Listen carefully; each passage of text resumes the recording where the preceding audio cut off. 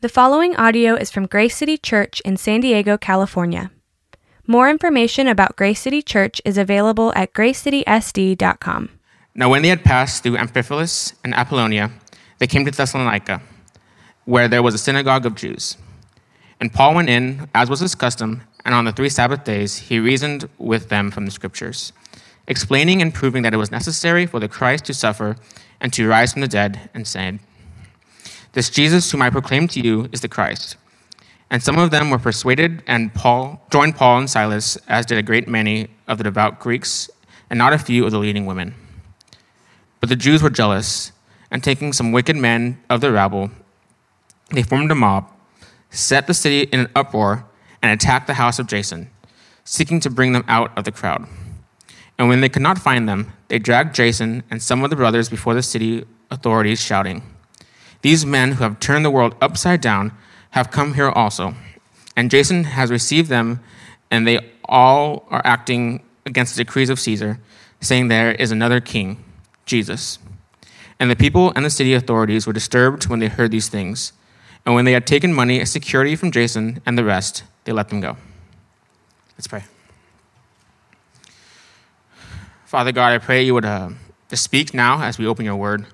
Pray you would give Randall the words, that it would be you speaking and not him, God. We know that it's easy for us to let ourselves in the picture when we should be letting you up front. So now, Father, we pray that that is the heart of Randall as he comes up, and I pray that that's the heart of us to receive that, to take things from your word, Lord, and not from anywhere else. So, Father, I pray now that you would just speak to us through your word. In your name we pray. Amen. Amen. Thank you, Ricardo. Hey, good morning, everyone. Again, as Ricardo said, if you could turn in your Bibles to Acts 17, 1 through 9, that's where we're going to be this morning. And, I do want to say, again, thank you for those who've jumped in, new volunteers. One of the things that I shared with them, I said, I'll let you in on a secret. The best part of our church isn't just going to be a Sunday morning service or even a city group. It's going to be the people that you walk life with and that you learn with and that you grow with as disciples in Jesus. That's what it is. The church is God's people. And so I wanted to share that with you this morning too. It's not going to be enough just coming and engaging in a service, but really connecting with the people that are around you. Because that's what we're seeing in the book of Acts, is that it's real life people being changed by the power of Jesus. God is changing their lives. God is changing their hearts. And as we looked at Acts 16, we saw specific individuals who, in their own various ways, might not have been naturally converted to become Christians. But God does a work in their life in a specific and unique way. And so that's my hope for us this morning, is that we hear from God in a specific and unique way that points us to Jesus. And so our text is from Acts 17, 1 through 9. And the phrase that should stick out to us, at least it stuck out to me when I was reading it and studying it this week, is this: turning the world upside down. Turning the world upside down. Who are these people who are turning the world upside down? We live in a culture that says, go change the world. Right? Maybe there's mission statements that we've believed in that says, change the world. But what type of change are we being motivated to make? How are we changing the world? And what does that look like? If you were to ask some who invented the iPhone, and to listen and to hear a little bit about how they feel about the changes that they made to the world, they regret it. They regret some of the changes that they've made. It actually keeps them up at night. If you talk to some of the people who've created social networks like Facebook or Instagram, and you were to ask them, what do you think about some of the changes that we made to the world because of social media? They said, we actually regret the changes that we made. You see, not all change is good change. And so what does it mean that early believers turned the world upside down? They changed the world. Well, Os Guinness, who's a British theologian, in his book Renaissance, The Power of the Gospel, However Dark the Times, addresses specifically the American church. And it's always helpful to get an outsider's view and what they think about us, not just an insider's view about what we think about ourselves, right? And he talks about how whether the American church today has the same life-changing power to turn the world upside down like the early church once did. And here's what he said. He said, a striking symptom of the church's problem in the West today is the fact that in a country such as the United States, Christians are still the overwhelming majority of citizens, or at least people who claim to be Christians. But the American way of life has moved far from the way of life of Jesus, which means simply that the Christians who are the majority are living a way of life closer to the world than to the way of Jesus. In a word, they are worldly and therefore incapable of shaping their culture. Now, this is a bold statement that he's making here. But as we've studied the book of Acts, what we see is that early believers, they were very distinct from the world that they lived in. They live contrastingly from the world, yet they don't separate themselves from the world. They don't say, we're not going to engage in that. They don't separate themselves. And this is the prayer that Jesus prayed for his followers in John 17. In John 17, 15 through 18, he says, I do not ask that you take them out of the world, but that you keep them from the evil one. They are not of the world, just as I am not of the world. Sanctify them in the truth. Your word is truth. As you sent me into the world, so I have sent them into the world. What does Jesus mean here? Well, in today's text, we see that the gospel calls people, that the message of Jesus, the real Christian message, calls people out of their old lives, but also God transforms them and sends them into the world. A hurting, broken world. See, believers were living the way of Jesus, and it was obvious to those around them. People saw them, and this is what they said. They are turning the world upside down. And so what's it mean? Two missionaries, Samuel and Amy Swemmer, said God is turning the world upside down that it may be right side up. That was their perspective. That God's turning the world upside down that it may be right side up. Right? You're going to see people, and do they see in your life that there's something that's right? Not just an argument, but an actual life change. They say, man, that's the way I think it's supposed to be. And so how does God send his church to engage the world? There's many people who have different ideas and takes on how the church should engage the world. But in his book, Christ and Culture, Richard Niebuhr gives some very helpful distinctions on the way that the church has and can engage the world. One take that he says is that the church can be against culture. Basically, and maybe some of you grew up in a church like that, where it's like everything is bad out there. Don't go around the bad people that are out there that aren't in the church. It's completely against culture. So he says that's one take that the church has taken a stance on and said this is how we're going to be. And I think in many ways it's caused a lot of damage, maybe in the way that you maybe personally experienced the church or maybe others have experienced the church. Another way he says is that we can be of culture and we could just consume culture and not critique culture and just basically everything about culture we're just going to bring into the church, and it should be just very similar to the way that the world operates. That's another take. And I think in that way it's also watered down the gospel and doesn't help people to understand what it truly means to be a disciple or live as a Christian. But then another way, he says, and this is kind of a mixed way that you can view it, but he says that there's, Christ above culture, where Christ comes in, and there's different parts of the culture that are good, and so it kind of mixes in and helps. There's a paradox also of understanding there's a paradox between the two, like we're not the same. But ultimately, he says that we're to be transformers of culture. Right? That you go out into the world and you make a difference, not running from the world, not running from your friends or people that don't believe the same things as you, but going out and saying, how can I help be an advocate in transforming the world with whatever God has put in my hands? The fact that you can go out and see your work and what you do most of the week and say, I can live out my faith in this place. That you can go to school and through your schoolwork, honor and worship God through that. That in every part of your life, you can live out the gospel and that be a transforming presence for people that see you and they say, what's different? How are you living this out differently? And just like it says in 1 Peter, that be ready to give an answer for the hope that you have. Right? Be ready to answer that. And say, actually, there's a lot more to me than just what you see on the surface.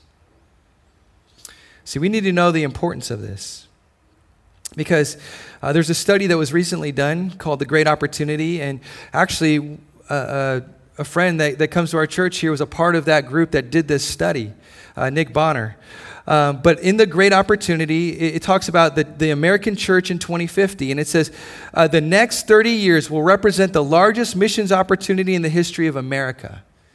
That's what it says. The largest missions opportunity over the next 30 years in America.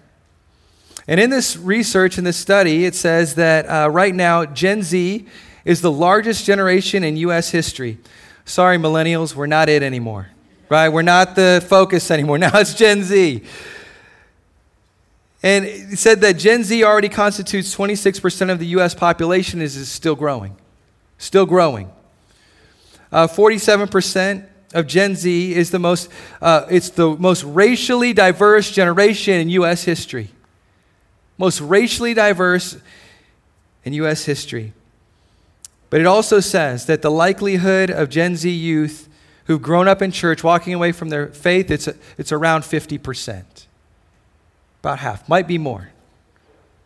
We talked to some of the college campus ministries and asked them too, what are you seeing? But why are these statistics like this? Why does it look like this? The question is, are we willing to look in the mirror and say, do we believe the same faith that our brothers and sisters did as we look in the book of Acts and say, is that a faith that's turning the world upside down in the best way possible? This is important. See, so over the past year, we've been studying the book of Acts, and we've learned the heart behind God's church, his vision, and his people. And what we've seen, again, is that the church is not a building, it's not a set of programs, but disciples of Jesus are those who are sent out with the power and the strength of Jesus and the goodness of the gospel to share with those who need it. See, Jesus said in Acts 1:8, but you will receive power when the Holy Spirit has come upon you, and you will be my witnesses in Jerusalem, in all Judea and Samaria, and to the ends of the earth. If you were to think about the mission statement for the book of Acts, Acts 1:8, right there. Jesus says, I will give you power to be my witnesses. Again, what kind of witnesses are we? Is it one that's going out into the world, and how are we wanting to see the world changed? Well, the text for today is Acts 17, 1 through 9. And just to give some context, in today's text, the Apostle Paul is on his second missionary journey along with Silas. They've teamed up, and they've also left behind Luke, who's the author of this text, to care for the Philippian church. And so remember, we were looking at the Philippian church, which was planted in Acts 16. Luke is left behind to care for those people as they form this new church. But also what we see is there's a new church plant in Thessalonica that's planted. And so Thessalonica at the time was the second largest city in Greece, and it was highly influential. And so, how are Christ followers in the book of Acts turning the world upside down? Well, we can see from today's text 3 ways. The first one is it's through an upside down messenger. Second, it's through an upside down message. And thirdly, it's an upside down mission. Messenger, message, mission. So the first one is the messenger. Look at verses 1 through 2. Now, when they had passed through Amphipolis and Apollonia, they came to Thessalonica, where there was a synagogue of the Jews. And Paul went in, as was his custom. And on 3 Sabbath days, he reasoned with them from the Scriptures. Now, what's happening here? Well, the team made their way from Philippi to Thessalonica. And the first place they stop is in this city. In the city is the synagogue. Now, what you remember from last time, in the last chapter, what we saw in Philippi, is they didn't have a synagogue, and so they went to the water where people they found were worshiping, were God-fearers. Now there's a city with a synagogue, and so that's the first stop. And in this synagogue, it's where worship was going on, and they would have had an idea of what we would call the Old Testament, the Hebrew Scriptures. They would have had an idea of what was taught. And so he goes into the synagogue, and it says that Paul went in, as was his custom. Paul went in, as was his custom. Now, if you've been journeying with us through the book of Acts, or you know a little bit about the Scriptures, then you know about the story of Paul. At one time, Paul was not named Paul. His name was Saul. And if you know anything about Saul, Saul was an upside-down messenger. He was an upside-down messenger. He was somebody who you would not have expected to be the one who would have went into the synagogue and proclaimed the things that he did. But what we saw in Acts is that God meets him, radically changes his life, sends him on a new direction, despite all of the things that he'd done in the past.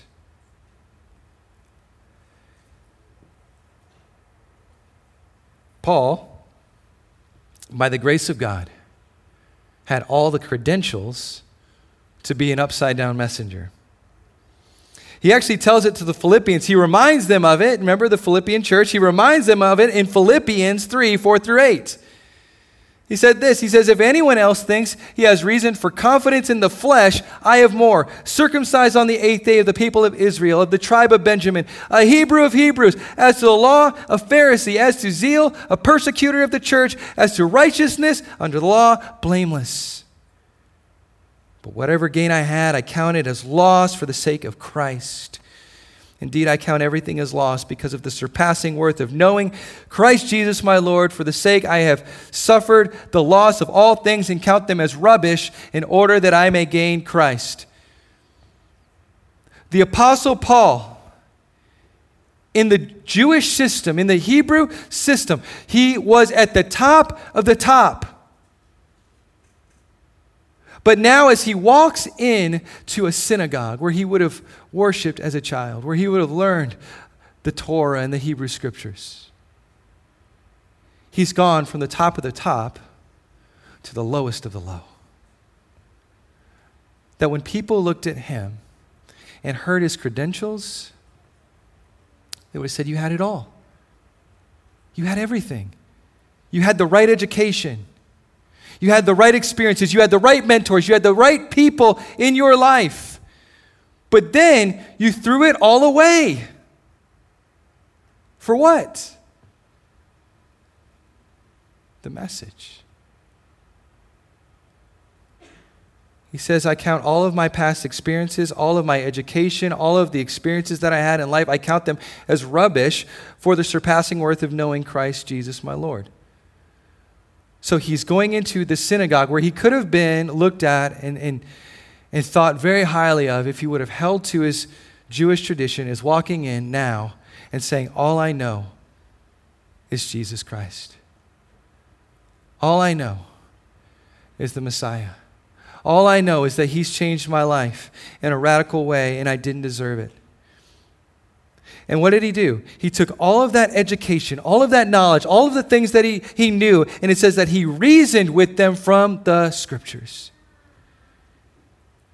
He's taking all of the experiences and saying, now, all of my past, all of these things are now funneled into me helping people understand that the Hebrew scriptures, all of the Old Testament, is about Jesus.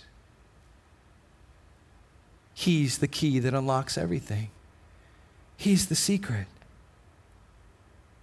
It says he reasoned with them in the Greek. It means that he was thorough in his explanation. He was open to discussion about this. And he said he reasoned with them. See, they knew their Old Testament. And so he's pointing to them, much like what we find in Luke 24, as Jesus is walking down the road to Emmaus, and you got these two people who are discussing Bible things about Jesus. And it says that Jesus comes among them, opens to them the scriptures, and it says he shows them everything from the law and the prophets that pertain to him. I would love to be a part of that Bible study, right? Jesus is taking the scriptures, opening it up to them, and you know what it said? It said that their heart started to burn within them. It started to burn. That there started to be something that was changing in their hearts, that was real, that was coming to life inside of them as the scriptures were opened up and Jesus was telling them about himself and saying, here's where I am, here's where I am, here's where I am. And so Paul is standing there as this messenger who would have been an unlikely messenger, standing there in the synagogue, reasoning with them, saying, look at Jesus. He's here, he's here, he's here. Everything that I had in the past, all the good things that I did, those things don't matter anymore. That doesn't matter. All that matters to me right now is what Jesus has done for me. And how did he reason with them? I love reading through Acts because you're able to look at some of the letters and hear the heart behind what Paul is proclaiming. In 1 Thessalonians 2:8, Paul tells us and the Thessalonians how he felt in this moment as he's sharing with them in the synagogues. It says, so being affectionately desirous of you, we were ready to share with you not only the gospel of God, but also our own selves, because you become very dear to us. Paul is saying, I'm not just sharing a message, I'm sharing the message that God has put in me, my life. The story that he's writing in me, I'm here to share with you. I'm here to share my life with you. Here's the thing about the gospel and about Christianity. It's not a cold set of rules and regulations. It's not.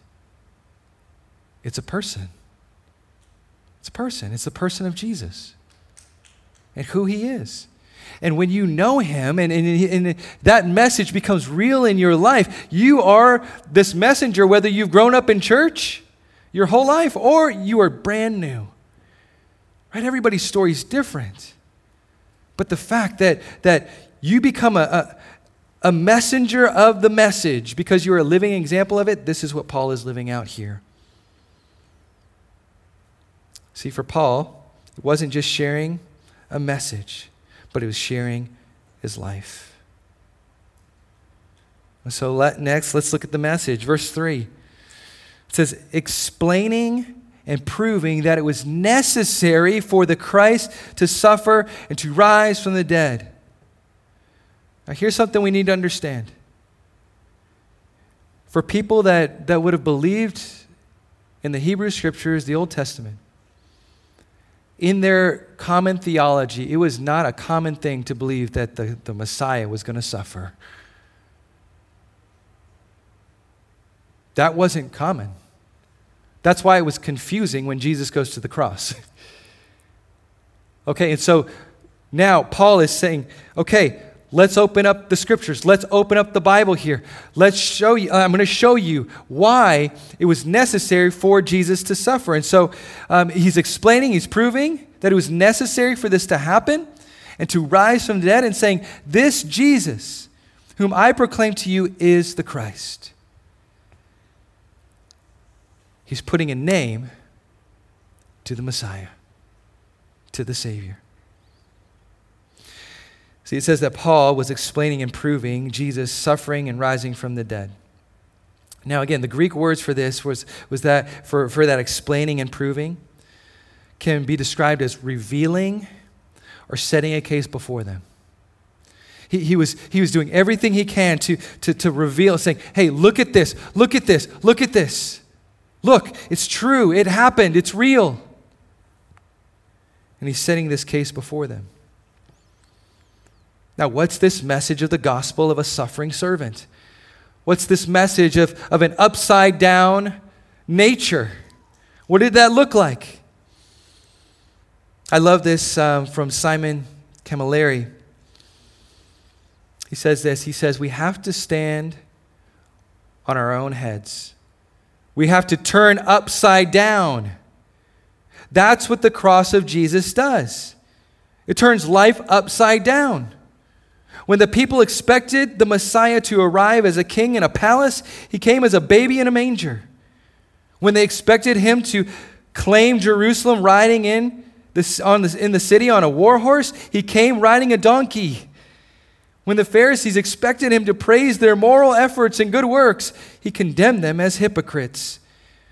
And when those who knew they were sinners deserving judgment expected to be turned away, Jesus ate and drank with them and offered them forgiveness.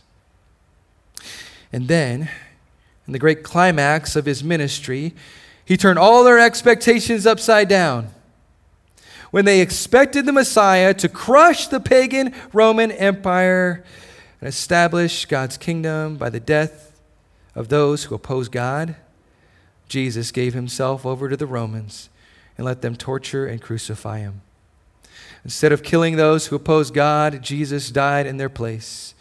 Instead of pouring God's judgment out on sinners, he willingly let it be poured out on himself so that sinners could be set free. Do you see the upside down nature of this message? Do you see how it's like no other message that's proclaimed or preached? It's a message that just doesn't make sense. See, what was Paul explaining? He was taking the people through the scriptures and sharing with them the upside down nature of the gospel. See, here's the thing.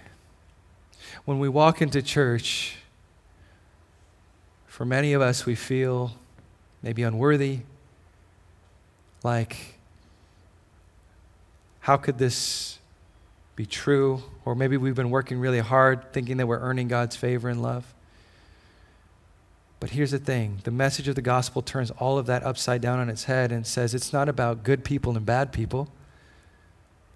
It's not. It's about people who are willing to lay down their good works and their bad works at the foot of Jesus and say, Jesus, you're actually the only one who's really good. I need you. I need you. See, that's what it is. It's not a self-glorifying gospel. It's a God-glorifying gospel. It's one that lifts up Christ and looks at him. I love it. C.S. Lewis, in his book, Mere Christianity, I love it when he confesses this. He says, Christianity is not the sort of thing anyone would have made up. Christianity is not the sort of thing anyone would have made up. It's just so different, unique. If you understand the message of Christianity, that you step back and you say, that's wild. It's just like this completely different message than what we would have come up with.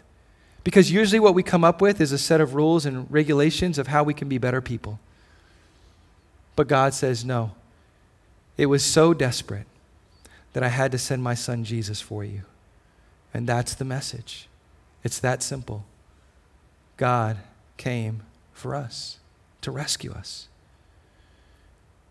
Lastly, it's the mission. Look at verses 4-7.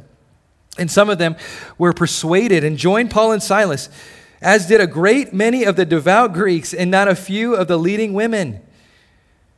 But the Jews were jealous. And taking some wicked men of the rabble, they formed a mob, set the city in an uproar and attacked the house of Jason, seeking to bring them out to the crowd. And when they could not find them, they dragged Jason and some of the brothers before the city authorities, shouting, "These men who turned the world upside down have come here also. And Jason has received them. They're all acting against the decrees of Caesar, saying that there is another king, Jesus." Lastly, this was an upside-down mission. Doesn't make sense. They're not going to go into the city and become the most popular people in the city, but they're actually putting themselves in harm's way, and we see this all throughout the book of Acts. First thing that it sticks out is how this mission is very honest. It's honest. I love it how it says in verse 4, it says, "And some of them were persuaded." Some. Not all of them, some of them. The people who were the most educated in the scriptures, some of them were persuaded. Here's the thing that we need to understand. Just because we have a lot of Bible knowledge doesn't mean we understand the God of the Bible. Do you know that? Do you know one of the scriptures that should stick out to us and really make us think a lot is Matthew chapter 7, when Jesus says there were going to be people who are going to come up to him and say, "Lord, Lord, we did all these things in your name." And he turns to them, he says, "Depart from me, workers of wickedness, because I never knew you. I never knew you." He didn't deny that they did a lot of works, and they actually did it in Jesus' name. But he says, "I don't know you. I don't know you."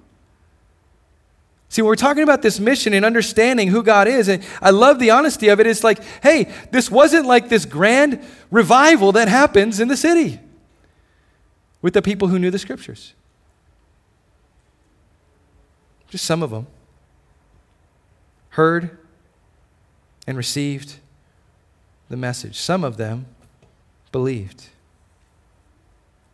And I think that goes against some of our ideas in American Christianity, where we think that just because something's growing or massive or huge, it's successful. Right? Because if you look at the Old Testament and you look at people like Isaiah and Jeremiah, by the grace of God, they had fruitful ministries. But not many of the people actually believed. They suffered greatly for what they believed. And to go along with this, there's an honesty of what's happening here, but there's also a surprising, upside-down response that comes next. It says, and a great many of the devout Greeks,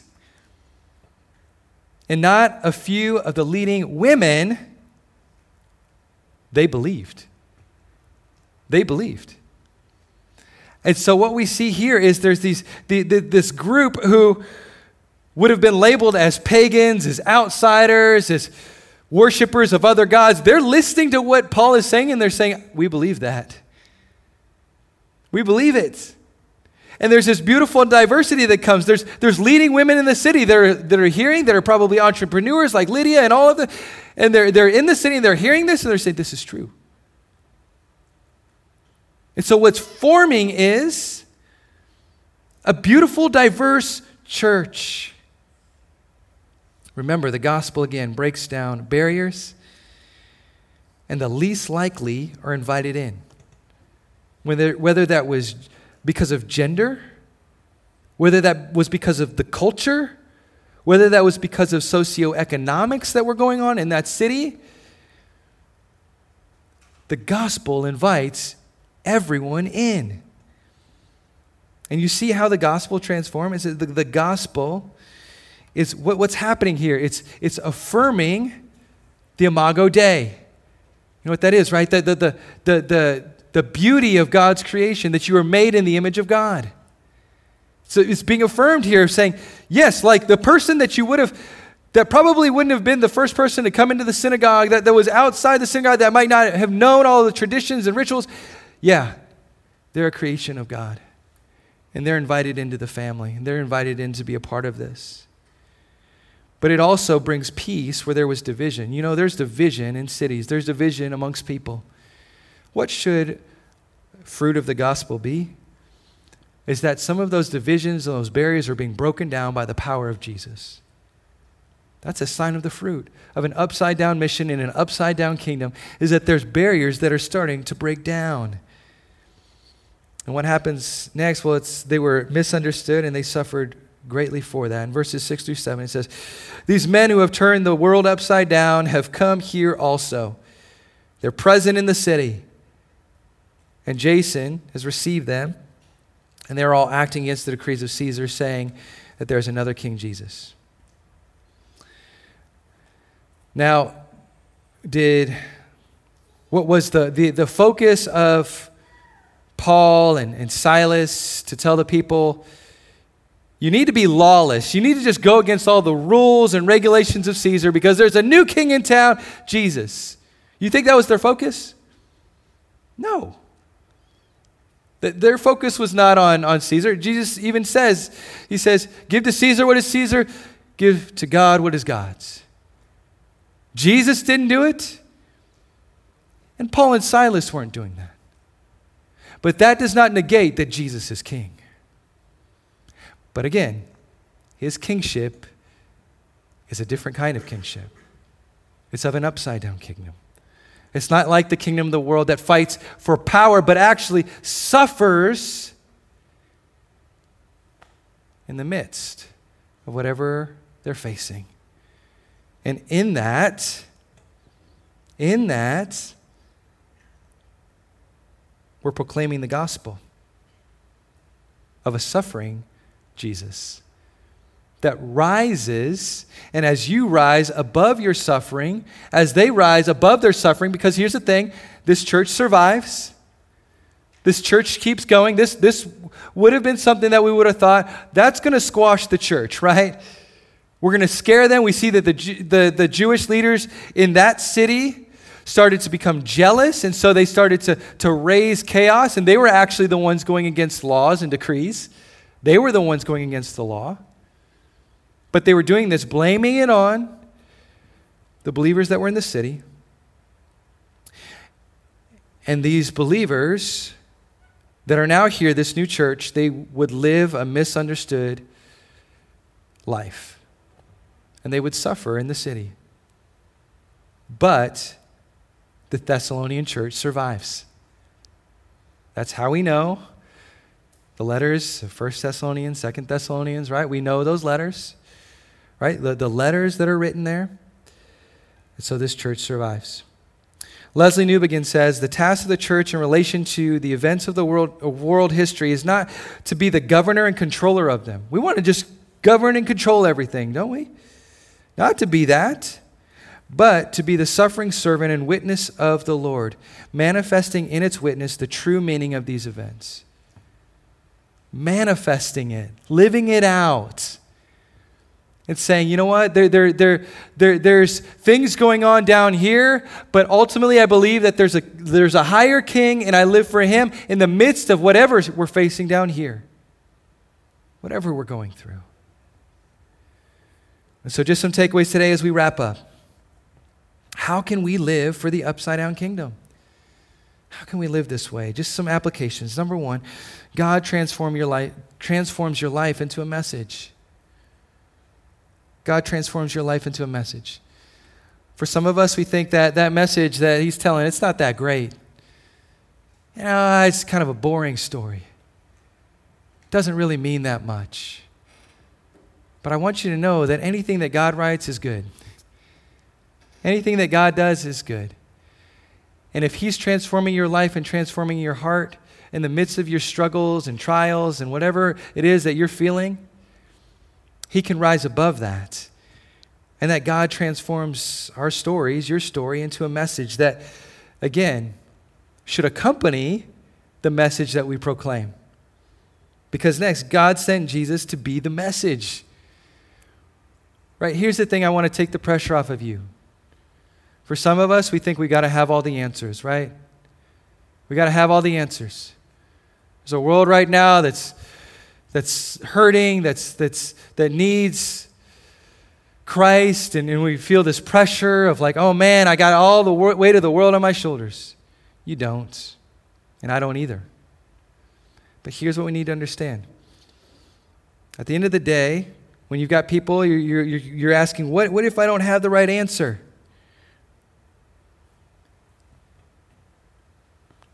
You don't need to point to the right answer or the perfect answer, because you might not have it. There's a lot of mysteries in this. The Apostle Paul says there's mysteries of God. You understand that?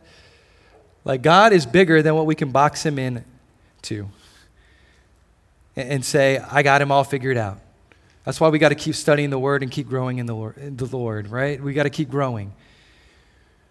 He didn't send you your perfect answer for that person. He sent you a perfect person. It's Jesus. It's Jesus. And so how can you point people to Jesus? And also do that in a humble way of saying, hey, maybe I don't have the answer on that, and I'm actually trying to figure that out myself. That's why it's a journey, right? But we come back to the Scriptures. What did Paul teach from? The Scriptures. And so we learn, we grow, we develop as disciples. We're on this journey, but our focus and our eyes are fixed on Jesus. Remember what it says? Hebrews 11, Hebrews 12, right in there. Faith, living out in faith. It says, keep your eyes fixed on the author and perfecter of your faith. Who's the author and perfecter of your faith? Jesus. Keep your eyes fixed on him. Grow in him. He's the message. And lastly, God sends you out to the world. One of the things that we say every week is, Grace City, you're sent. Grace City, you're sent. And that's why I say that Sunday morning is not just what Grace City is, but we're a people that go out into the world, and that God is working in your life to go make a difference in that world, right? To go make a difference. And so when we say at the end of the service, Grace City, you're sent, we believe it. I believe it. One of the verses that we know, and maybe people that you interact with know, is John 3:16 through 17. In that verse, it says, for God so loved the world that he gave his one and only Son, that whoever believes in him shall not perish, but have eternal life. And in verse 17, it says, for God did not send his Son into the world to condemn the world, but to save the world through him. Let that sink in. God so loved the world that he gave his only Son. The perfect person came, died, rose again for the world. And so if we think about what's going to turn the world upside down, like early believers, it's actually believing that the only power to change the world truly comes from the one who came to save the world, right? He came to do it. The weight of the world isn't on your shoulders, and it's not on mine either. Jesus said, I can carry that. I can carry it. Do you believe that today? Do you trust in that today? Is that good news for you today? That Christ came and that he is the hope of the world. Let's pray. Jesus, I thank you. I thank you for your grace. I thank you for how you've not just made it something where we just recite a message that's true, but we are transformed by that message. Help us to see, Lord, how you've made us into messengers for your glory and for your kingdom. Take the weight off of our shoulders, Lord. Help us to study your word and what it says. Not just study it, but to live it out in our everyday lives. Give us the strength, the power through Jesus and your power, the power of the Holy Spirit. We pray in Christ's name. Amen. Thank you for listening to this resource from Grace City Church. If you found this helpful, feel free to share it and enjoy more resources at gracecitysd.com. Grace City Church exists to equip people with the gospel for everyday life.